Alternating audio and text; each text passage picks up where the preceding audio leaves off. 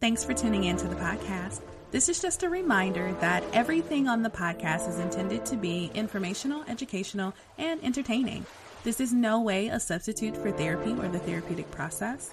If you find yourself in need of more direct support, please reach out for professional help, or if you find yourself in crisis, please visit your local emergency room or call 911.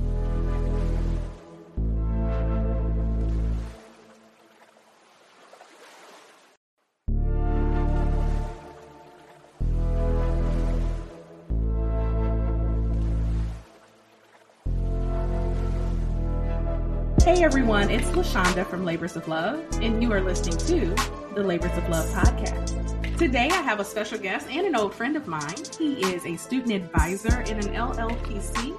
I have Mr. Caleb Boswell. How are you, Caleb? I'm doing well. Thank you for having me. I am very honored to have you. Thanks for being a participant. So I'm going to jump in and start the way that I do with all of my guests, and that's by asking you, what is your labor of love?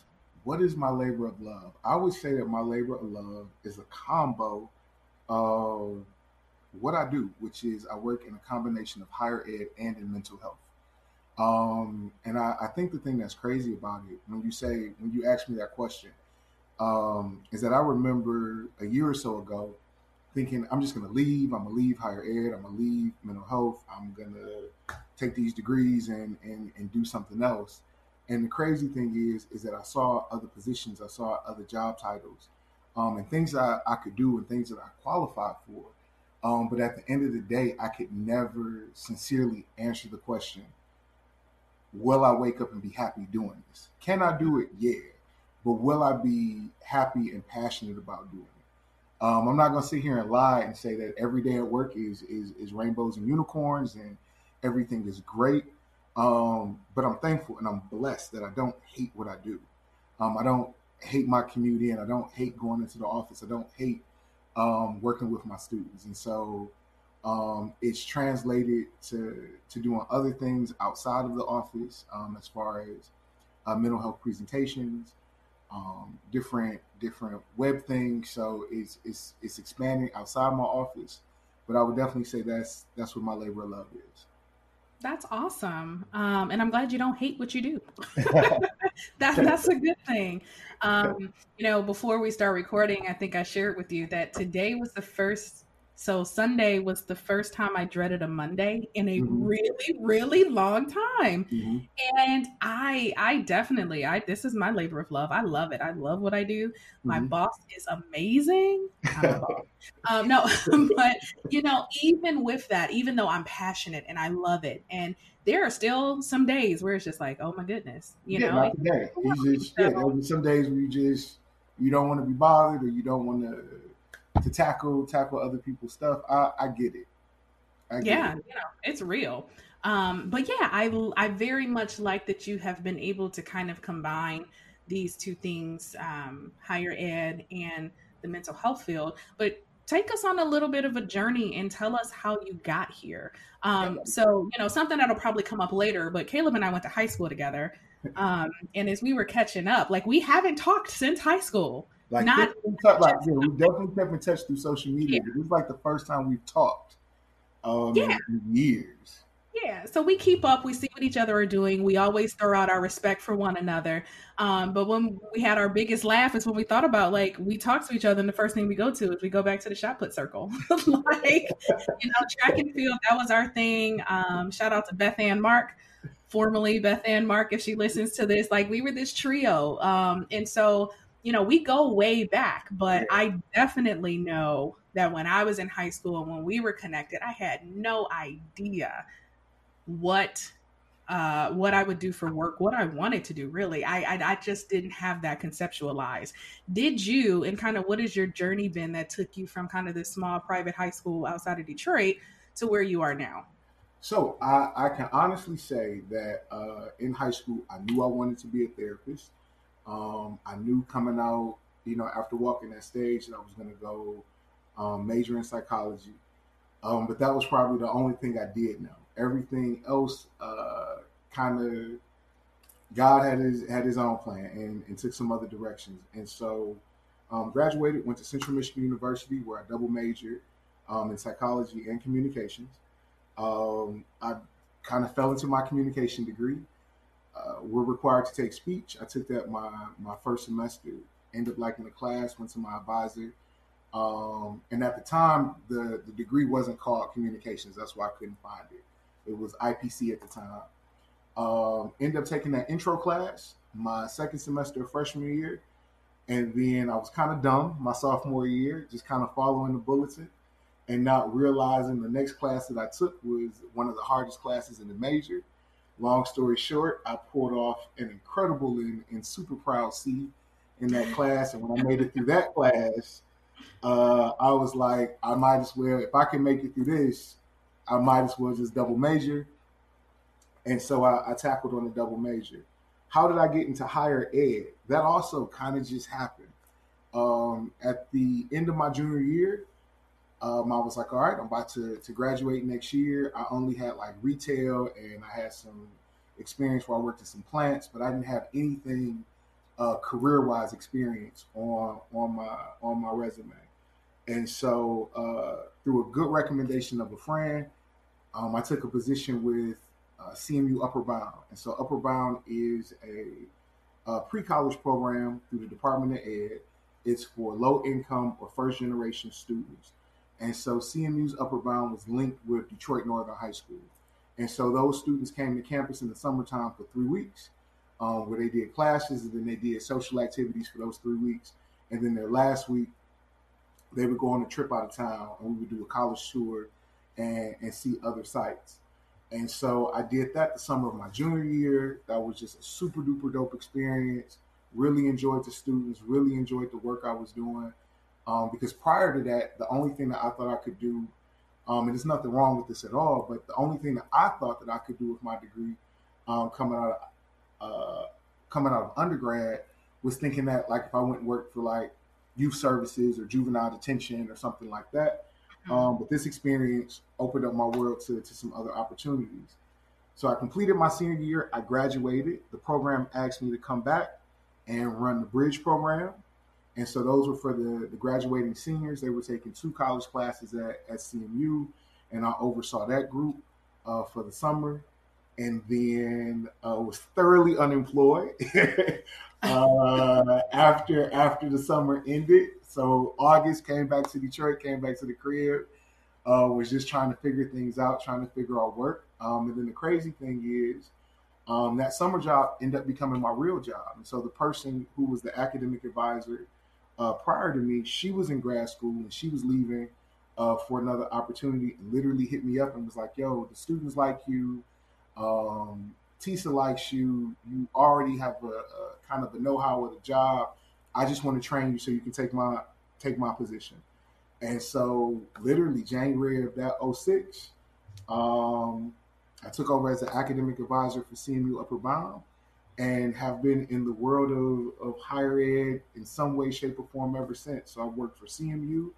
I worked for EMU where I ran the Gear Up program for them out of Ypsi High. And then I worked at Wayne State for a little bit where I was an academic advisor. During my time at Wayne State, during my time at Eastern and at Wayne State, Eastern, I started grad school. And then when I was at Wayne State, I completed my last year and a half of my counseling program. I did some nonprofit work for a minute. And then I've been back on the college, with the college since 2016. Awesome. So yeah, I mean, I'm sure there were things that were happening, but you had a kind of relatively straight trajectory, It, that it, kind of put you it in kind of, these like I said, places. it kind of just happened because if you would have talked to me in high school, the plan was I'm going to school, I'm a major in psych, and then I'm gonna go do somebody's clinical psychology program and get this PhD, and that was the road, that was the plan. But what I realized in my psych program is that I only like half the psych. Come So on, me too. I only like like the counseling and the feeling part. I could care less about Skinner boxes and brain waves and Hmm. I didn't care about that at all. And so when someone told me like, yo, you can go get a master's in counseling and still be a therapist, I was like, bet, looked into it, and that was the plan that I was on. The other thing that I also like about counseling is that it allows me to work both worlds. Like I said, I get to do mental health, but a lot of stuff in higher ed asks for either a higher ed degree or a counseling degree. So it allows me to kind of tiptoe between both worlds. Nice. So I definitely want to come back to kind of that intersection and what that looks like in your world. Mm-hmm. Before we do, one, I want to say I feel you on that. So when I went to, I actually have no idea how I end up majoring. Well, I didn't declare a major when I first went. You know, Okay. I was one of those people that was like, how am I supposed to know? Like, I've never been here before. So I waited to declare. But I knew it would probably be psych related. My dad was trying to push me towards business or computers, as he would Real say it. quick, but And I did wasn't, did somebody try to tell you that psych ain't gonna make no money? Because that's yeah, definitely what I got. yeah, you know, and that's it, you know, and no disrespect. Like, I know my dad's perspective was definitely, I mean, and it always was, he wanted me to be better than him, you Uh-huh. know, and what that meant was make more money. Mm-hmm. While he never discouraged me, it was constant, like, you sure? Business or computers? That's where the money's at. So one, I get it, but as I was in psych, what I realized is like I don't like all the psych. So I Yeah. actually ended up being a general studies major, which allowed me to broaden my horizons so much, and I would never take it back. So that's awesome. When you said that, I'm like, yes, yeah, exactly. Like Yeah, I some didn't of the like. stuff I I couldn't was like learning the memory and like, yeah, you push through it, but I was like, I don't care about none of this. right. I just didn't have interest. The other thing I want to ask you about, because I'm very intrigued and I've like shared on here before different aspects of my life. And what I said is growing up, I had no concept of what a therapist was. So Mm-hmm. maybe if I knew, I would have thought, yeah, that's what I wanted to do. But outside of maybe a few references on television, I literally had no access to knowing what a therapist was. How did that come into your life? So in by high school, Yeah, what exposure had you had to kind of therapy or clinical psych or any of that? I think for me, and it's so funny because when I first started grad school, like the main thing that they pop us on our wrist for is like we don't give advice, but so many of us kind of fall into the program because people kind of come to us, to listen, as a listening ear or for advice, and I kind of feel like that. I was that person like in my friend circle. Um, and then like you say, like TV. So like I had never been to a therapist or anything at that point. But I just think that because I was kind of like the friend that people like kind of came to and would kind of give advice and stuff. I just like, oh yeah, off the dome, like, oh, I'm gonna be a therapist. Um, didn't really have a full understanding of what that was at 16, 17. But when you're at that age, you kind of feel like you got to be with your peers and say this is what I'm going to college and this is what I'm gonna do, and to kind of have some kind of plan. But I will say the more I went into it, the more I found out and realized like that's what I was supposed to be doing. Mm-hmm. Gotcha. Yeah. So it was home for you. Mm-hmm. Yeah, I appreciate that. So yeah, I mean, I can resonate with that. I was definitely um that person in a lot of my circles too. I mean, the back of my varsity jacket said mama. I was everybody. That's a whole nother episode, y'all. It's coming. But yeah, I mean, the point is, I definitely think that, at least for me, and it sounds like for you too, Mm-hmm. therapist wasn't something we kind of became. It's something we were. Education has helped. It's opened doors and opportunities, but at least for me, and like I said, I feel like you're saying similar things. That inside who we are is this. Mm-hmm. Is that. So I really appreciate that. So I want to transition to you sharing a little bit about this intersection of higher ed and mental health. And I've thought about that as I've kind of followed your journey to the extent that I can on social media. Mm-hmm. And I think back to my time in college. So I went to the University of Michigan, go blue. And what I realize now is that I spent 4 years in survival mode.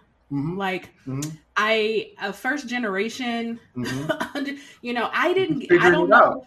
Yeah, I mean, so it's interesting. We had the bridge program too. I didn't participate in bridge. Honestly, I don't know how, like, it could have just been a deficit. There weren't many people who could guide me Mm-hmm. along this. And I remember a good friend of mine went to the bridge program. Um, and I realized she got in it because her father advocated for her to get into it. Mm-hmm. I didn't have anyone to advocate because I didn't have anyone who knew, right? Right, right. So again, you fall into that first generation. For me, not just for, yeah, I didn't have anyone that I could reach out to and be like, hey, what's this process like? And then as I uncover my own developmental and relational trauma, I just realized that I was kind of in a traumatic haze Mm-hmm. for 4 years, and I learned some stuff. I went to classes. I quote unquote excelled because that's part of my survival Mm-hmm. mechanism.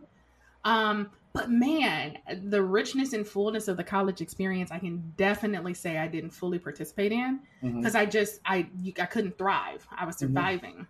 But what strikes me is it probably existed. I can't imagine a school like University of Michigan being there and not having mental health They do. services, right? Like that just sounds stupid. Like I know they Moving got the whole did, depression center. but the thing is, it never made its way to me, Right. right?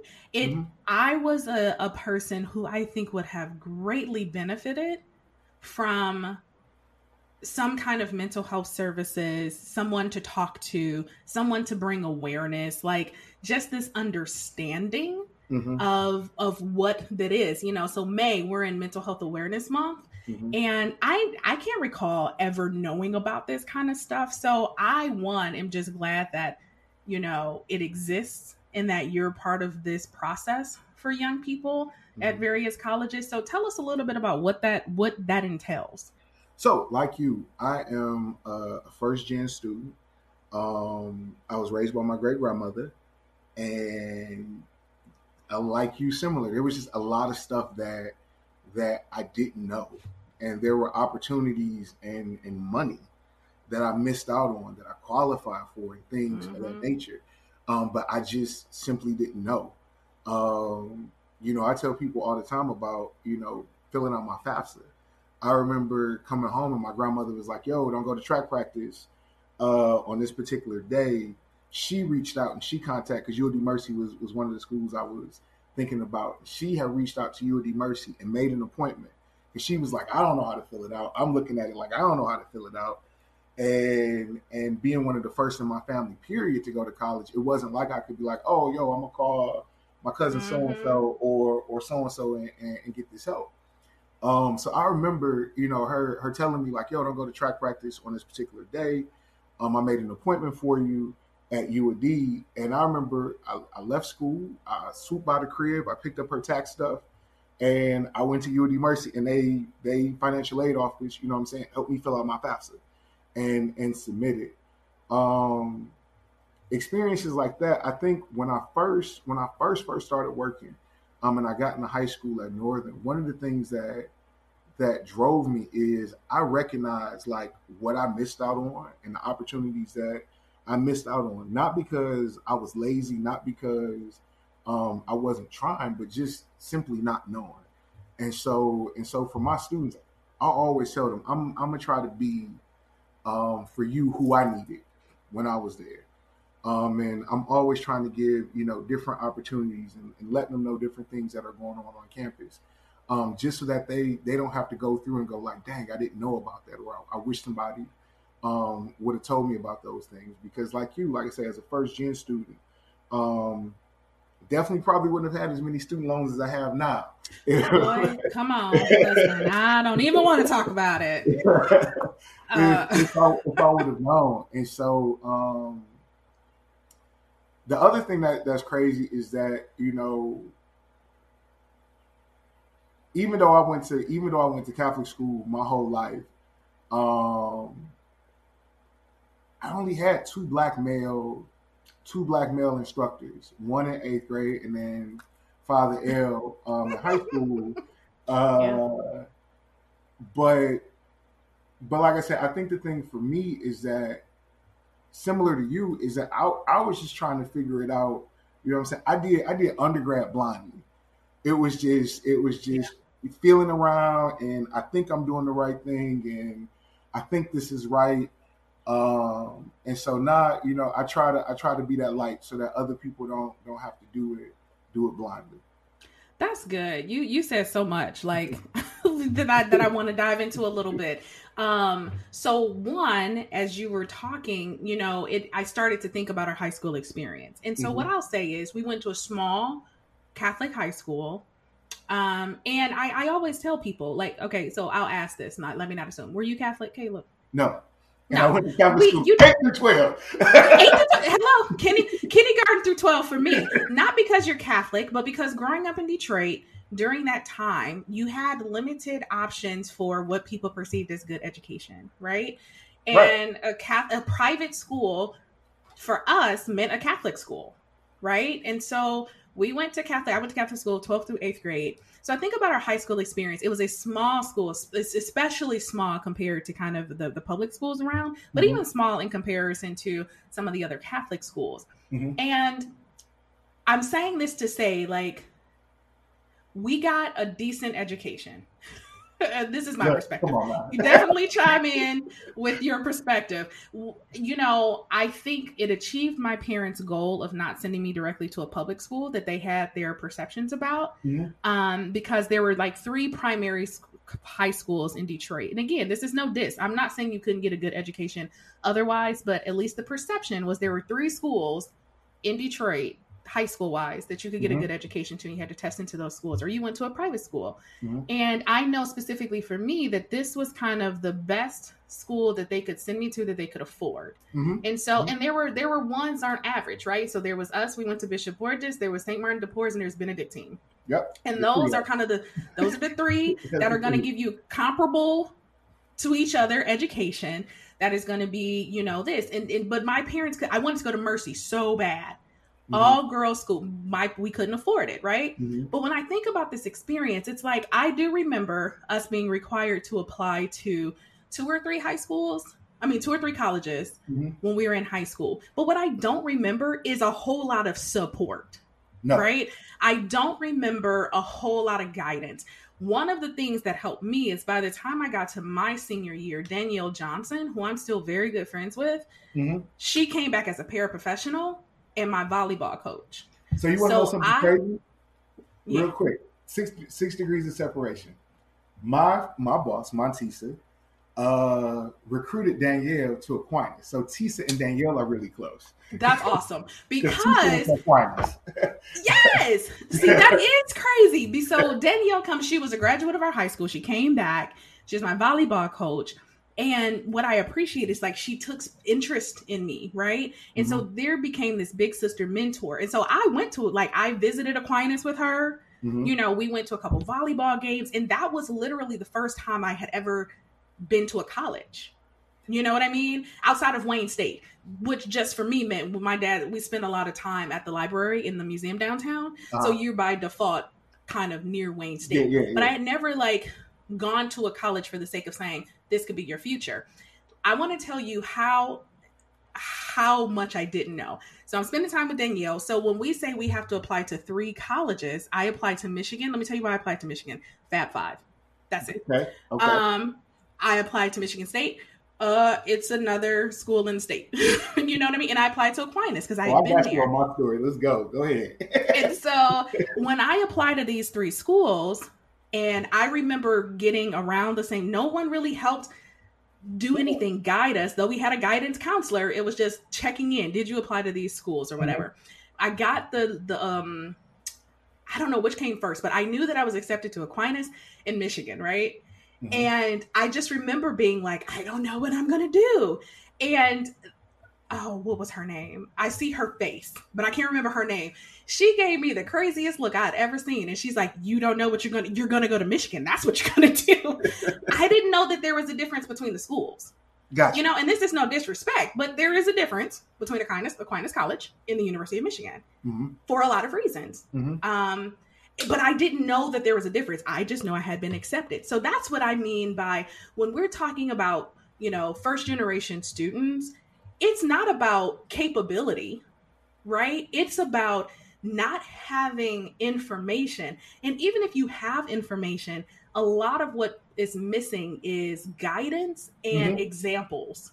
Like, I've seen someone walk this path with success, therefore I have a shot. So I lacked a lot of that, but we didn't have a lot of support in high school No, to no. kind of So help us prepare for that. I will be honest. It was kind of a solo show. Um, I had the support of my grandmother. I had the support of my family members, to do well and to be a good student. But navigating that and what that looked like was definitely me just kind of trying to figure it out. How did people ask me all the time? How did I end up at Central Michigan? So I joke. My junior year, so another good friend of mine who actually went to Mercy, she went on a Black college tour her sophomore year, and she told me, how much fun it was and this, that, and the third. So I was like, yo, I just wanted to go on some vacation, on some trip stuff to like get out and kick it. At that time, I had no intentions of wanting to go to a HBCU. I hadn't totally thought about, what I wanted to do for college. But our first stop was Hampton. And when we got off the bus, I was like, this is it. Like this, it was just this is it. This is where I'm going. This is the move. Is on. So flash forward to senior year, I applied. I got accepted to Hampton. They threw me a couple bucks, and my grandmother was like, "You ain't going to no GD Virginia." And I was like, "What you mean?" I'm like, "What you Okay. don't understand?" And so me and my grandmother, we had a real good relationship in the sense that like um, I wasn't a mama's boy. And I'm gonna talk about that in reference to students later. Like I wasn't a mama's boy where I ran to or ran up under, but we just had like a really good close relationship. But when I tell you that whole Hampton situation, LaShonda, a real talk for maybe about 2 weeks. It was like, good morning. All right, I'm on my way Mm-hmm. to school. we was like beefed, and I remember Mm-hmm. she called my aunt over for reinforcements, and we sitting at the dining room table, and my aunt is like, "You ain't going to no Virginia," and da da da da da da. You need to just go to Wayne State, and I was like, "I ain't going to Wayne. I ain't filling out the app." And so, long story short, when that quote unquote discussion came to a close, it was you got to stay in state. I was like, cool. I ain't going nowhere in the vicinity of the crib, and so all my all Mm-hmm. my options became GV, Western, and Central. Mind you, I have never visited any of these schools. I'm just like, they not in Detroit. My mom, so my birth mom, my biological mom, she lived in Ypsilanti at the time. And I was like, nope, because she right there by Eastern and U of M, and now she lives in Ann Arbor. So I was like, nope, I ain't going there. Because her and my sister right there. Oakland too close, Wayne too close. I need to shoot a move. And one of the reasons why I felt the need to shoot a move, I love my family to death. My family is predominantly women, and that's a lot of moms. And I felt like if I would have went to Wayne or if I would have went to Eastern, I don't think I could have grew into the man I am because I still would have been where you at and where you going and what you doing. It still would have been like the 13th grade. And Mm-hmm. so um, there was just something about Western. I got my acceptance and I was just like, not really feeling it. And it came down to GV and it came down to Central. And again, not knowing in my mind, I'm like, oh, well, Central got a clinical psych program. Boom, I'm gonna go there. And I remember getting there for orientation in July. And if you've never been to CMU, it's nothing. If you're coming from Detroit, which is a major city, leaving Detroit is literally nothing but cornfields on your whole ride. And then you kind of just arrive in this town. And there's nothing in the town but Central Michigan University and Soaring Eagle Casino. And I remember getting there like, this ain't it. Like I know I said this where I'm going, but this ain't it. But it turned out to be hands down one of the best decisions I made and an awesome and amazing experience. That's awesome. Yeah, I love, thank you for sharing the story, because Yeah, we all have a story and we all arrive somewhere, I feel, on purpose, even if it feels accidental. yeah, yeah. And we haphazardly fall into it, and to a point you made, to be clear, my parents were uber supportive, right? And, Hmm. and Yeah, a lot of, well, yeah, a fair amount of first generation students have supportive family, but support, and encouragement and love still don't tell you how to do things. exactly. And I feel like Right. that is the big gap, that's missing. So many people are traversing their ways haphazardly through this Hmm. experience. How do I know? Because we both just said it, right? And this is where you work. So how does mental health play a role into how you provide services, in higher ed for your students? Cool. So, as a student advisor at the college, and I'm at a community college, compared to a four-year university where you have separate offices, so you would have an academic advisement office, you would have a transfer office, you would have CAPS, or counseling and psychological services.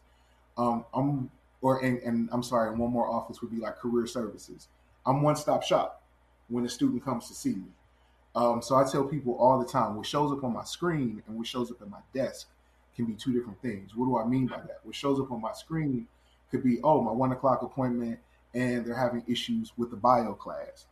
But when they get in my office and what shows up at my desk, it can be depression, it can be anxiety, it can be basic needs, food, clothing, shelter, etc., not being met. And so being able to tackle those issues, and helping students find resources and triaging those issues, with students is what I do. I can't tell you how many times where, I flat out told a student like, yo, it's disrespectful for me to talk to you about this bio class when you got life happening. Like, Come we on, need to yeah. tackle that. We need to handle that first. Whatever, I know you're worried about your financial aid. I know you're worried about, failing this class or this test or whatever. We can fix that, but we got bigger fish to fry that are on the front of the stove. We can move that bio back. If I need to write you a letter, if I need to go, talk to an instructor, if I need to go advocate for you in this particular office, that's no problem. But let you know that we got long-term counseling. Let me get you set up with a case manager so that you can, utilize the food pantry, whatever the case may be. And so it's a mix of me being on top of, if I say it jokingly, is me being a mix of being on top of the DSM-5, but then also being on top of like what's going on collegiately and being able to mix and merge the two. So that at first, that's awesome. You're literally sitting here like, yeah. Um, I probably could have used somebody when, I had an eviction note on my door my junior year and my lights were off. Like, that's part of my story, right? Hmm. Not knowing. So, one, there's a shame factor. So, to be honest, would I have utilized it? I don't know. But it would have been nice to know it was there. I But also, go ahead. what's crazy about that is that, I spend a good portion of my time with students of color, letting them know it's okay to use. Because like how you said, it may have been there, but would you have even used it? I can't tell you how many times, like especially with a student of color, especially with another black male, where they recognize, A plus B equals C, so they know this is going on and this is going on, and they recognize it's a problem. But how to combat that problem or going to therapy to solve that problem, that's where battle is for me. And that's why, I use the hashtag therapy is normal, because I work with students and I let them know, like, yo, I explain the therapeutic process and I explain what it'll look like, and I try to normalize it and try to take the stigma off of it, so that, you don't have to walk around. We all walk around with enough baggage, but if there's some place where you can sit that bag down and even begin to unpack it, I'm gonna do what I can to let you know, like, yo, these are the services that we offer. Yeah, I mean, so a few things. One, there is a person, period, who's advocating saying these services are normal, utilize them, this is what they are. And then you have students of color who see someone who resembles them and has some kind of shared heritage with them. I was Mm-hmm. thinking how that may have differed in my experience at the University of Michigan, where Black students made up a whopping, 8%? Mm-hmm. So you Mm-hmm. gotta understand, I came from 98% Black Mm-hmm. Detroit, Mm-hmm. um, where I can literally count on one hand how many white students I went to school with from kindergarten Same. to 12th grade. Same. Um, and when you said that about Black male teachers, so I had in kindergarten through 8th grade, there was an administrator who was Black. I had my first Black teacher, Miss Scott, in 5th grade. Like, that was so instrumental. This woman was at my graduation party from college, right? Mm. So we Okay. forged that. And then we got to high school, and I had Miss Joyner Oh, and God, I Father forgot Hill, about right? her. Yeah. Well, I said Um, black male. So technically I you did. did say Black male. You're off the hook, right? But that's four. That's four people. And Yeah. so you go to this environment. But what I also understand, so doing the work I do now in private practice, working with wealthy and affluent families, is Mm-hmm. I wasn't the only person who needed it. We just Mm-hmm. had, it looks so different. I'm walking around in this haze trying to figure it out. A lot of students are walking around having these absurdly unrealistic expectations Mm-hmm. placed on them. And, they have enough money to cover the wounds. I think that's one of the biggest things that I'm noticing is that Mm-hmm. sometimes our first generation students, our lower income students, our students who come from marginalized communities Mm-hmm. don't have the resources to cover the wounds. So they're more visible. And this is outside of the conversation of systemic oppression. This is just, they literally can't cover it. You can see it. Right. Right? You can see it on their faces. You can see it in their body language. You can see it in their interactions and engagements. But then people who have the resource of money, it don't mean they're healed or they're well. It just means they have enough resources to cover it, because you're so mesmerized by what they're wearing or what they're driving that you Mm-hmm. don't see the nuance that they're presenting. Mm-hmm. But I don't know that anybody was getting this message of, hey, this is normal. Like, mental health is a part of health and wellness and in all of these things. So I am very, very, very glad that you are able to be that for your student. A question I have, though, is like, I'm thinking like, this is awesome, but does everyone who would, and maybe at the school you're at, there's not a lot of them, but is there a requirement for some kind of counseling, social work, or some kind of degree where people can be that one-stop shop effectively? Or is it just kind of like, if you do, it's a bonus? Wait, so could you rephrase that one more time for me? So across higher ed, in your experience, Uh, you come from this dual position of being able to be a one-stop shop because you understand the mental health aspect of it and you can attend to that. okay. Is that a job requirement, or are are your students just super blessed to have you because you have that? Is higher ed requiring that? I guess is what I'm asking. I would say that the crazy thing is when you look at it from larger universities, many of your academic advisors have a counseling background. So if you just happen to stumble across one, then it is a blessing. But like in our particular office, because we're a community college, it's combined.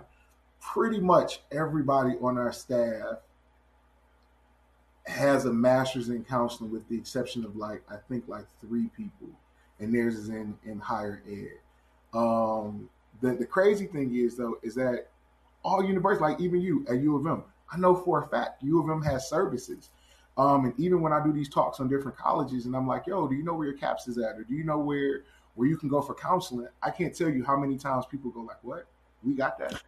Mm-hmm. What building is that in?" So it's there, but it's not utilized, and I would say it's underutilized, not just because maybe it's not promoted on the college campuses, but if we gonna keep it 100, us in the Black community.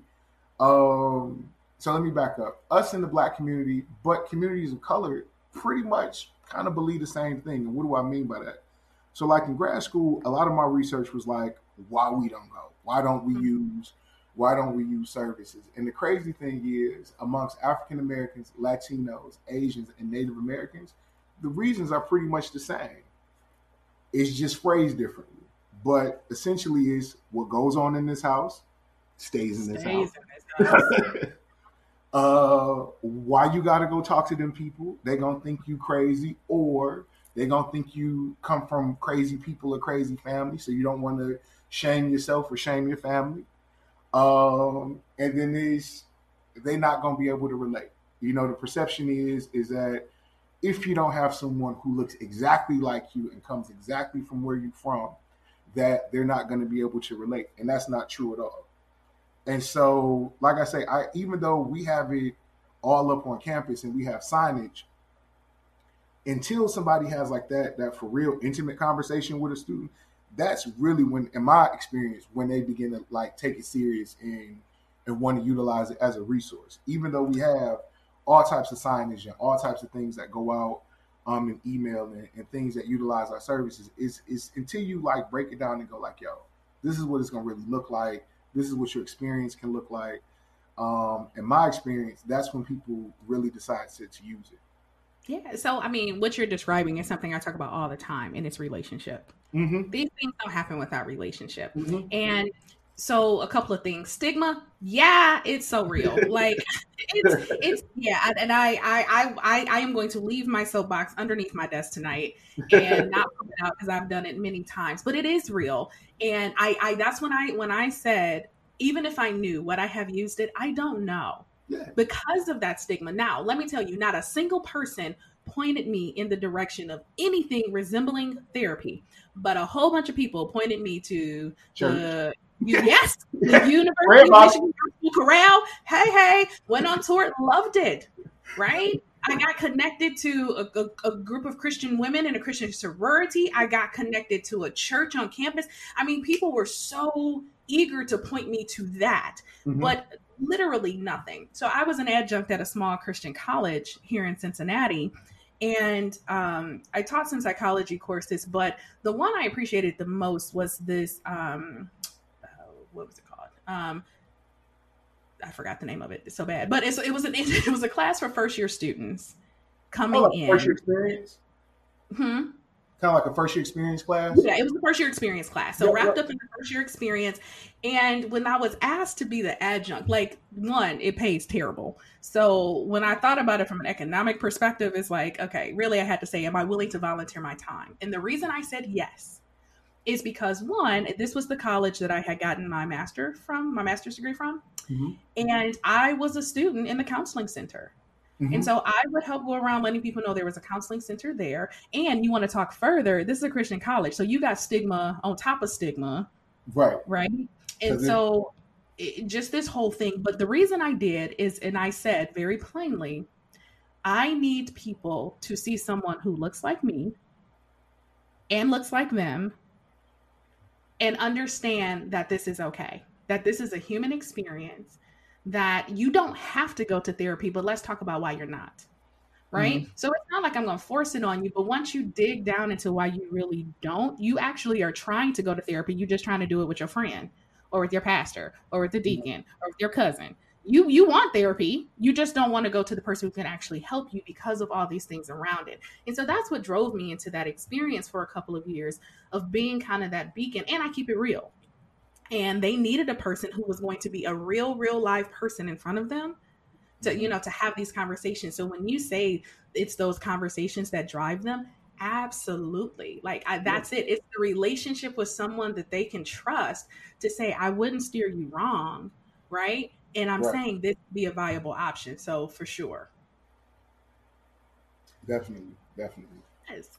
So I'm excited because your students are getting what they need. That makes me excited.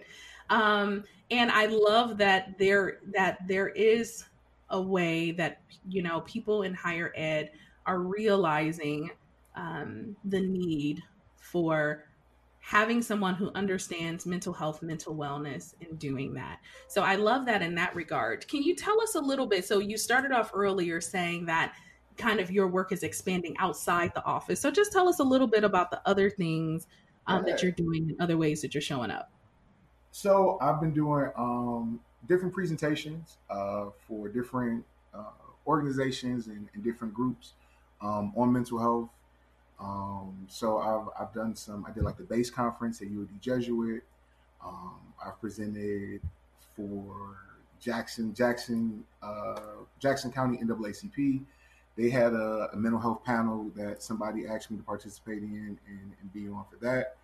So definitely just trying to advocate and spread the word that therapy is normal, and to normalize that, and to normalize and to kind of kill the stigma. The other thing that has also happened since we've been on quarantine is a good friend and a former coworker hit me up with an idea that she had in regards to doing like a web series where we would get therapists from all over who specialize in different areas and work with different groups, and do like a weekly show to kind of talk about our mental health and our mental wellness during COVID-19. And so my friend Charlissa Pleasant, aka Charlie, she and I started what's called the Healing Collective. And so we had our first kind of welcome kickoff last Wednesday, and then we'll be every Wednesday at 8 o'clock on Zoom. We're trying to get this FB Live going if it'll act right, but for sure we've got therapists lined up all the way until July to cover a different topic. And so the therapists that we have lined up for this week is kind of covering relationships during COVID. Not just intimate relationships, but relationships as a whole. I mean, during this whole quarantine experience, people are spending an abundance of time with people who you may not spend that much time with on the regular. And people are kind of rediscovering and figuring things out. And again, we're not just talking about spouses or significant others, but we're talking about relationships with friendships. We're talking about relationships amongst children. And so we'll be covering that. And then if it's not next week, I feel like it is next week. We also have a therapist that'll be coming on to kind of discuss the grief process. You know, someone posted on Facebook that they say, you know, dog, coming on social media is just real rough right now because it just feels like a continuous online electronic obituary, where it's just, yo, you know, my cousin, my teacher, my mom's, my auntie, you know, pray for me. We going through it. And so we're going to have a therapist on to kind of cover that. And so we'll be looking at just the different intersections of life and across with COVID-19, and giving people a place to kind of discuss and open up. And so we reiterate that we're not doing therapy. It's not a substitute for therapy, but it is a place to have community and to be able to talk. Yes. And in case you skipped the disclaimer on the beginning of this podcast, I say the same thing. Okay. Therapy, education, information, and entertainment. But yeah, that is awesome. So good segue into, Caleb, tell people how they can find you. If they're intrigued, they have questions, or they want to know more about the collaborations that you're doing, how can they find you? Cool. So you can find me on Facebook. My name is Caleb Boswell. I'm Talented 10th 06 on Instagram, and we are the Healing Collective on Facebook, and we're the Healing Collective on Instagram as well. Awesome. So as usual, we will have his @ on our show notes. And as we prepare to wrap up, Caleb, I always like to ask my guests to provide some kind of little known, interesting, or fun fact about themselves that kind of gives this holistic picture of who the guest is. So what you got for us? Little known fact. Well, it'd probably be a little known fact to your listeners, but a huge fact that's a well-known one amongst my people. Uno is the game, okay? If Uno was like blackjack or poker, I would quit my job right now, and you would see me on ESPN getting that bread. So people get creative in quarantine. So somebody over at ESPN ain't got no other sport. They might be trying to figure out how to make that happen. If Uno was like blackjack or poker, I'd be like, yo, I got to catch this flight to Vegas real quick. I'm in this tournament. I'm about to get this bread real quick. Good to know. So yeah, I mean, it was a little known fact to me, so I appreciate that. Caleb, I appreciate you so much for taking the time out to be on the podcast and kind of share information with my listeners. I hope that if one of the things that came out of this conversation is some hope if anyone is listening and they know some seniors who are getting ready to go into college, this is a rough time anyway, Yep. right? Because of just how weird it is and just how life has changed, but hopefully some hope to know that there are services there. Yeah. And then, now that people have more information, they can direct people towards, more of that information. Mm-hmm. So thank you so much for being a guest. It was really good to catch up. Same here. I appreciate you for having me. This was a great time, and I thank you for hitting me up. I appreciate it. No problem. So to all of my listeners, thank you so much for tuning in as always. Don't forget, if you would like to reach out to me, suggest a guest or a topic, you can reach me at www.thelaborsoflove.com. We're on all the major social media outlets. Don't forget our YouTube channel. Every Thursday, we put out a Therapy Thursday video. And don't forget to subscribe, like, and comment, and share the podcast. Until we connect again, you all be well.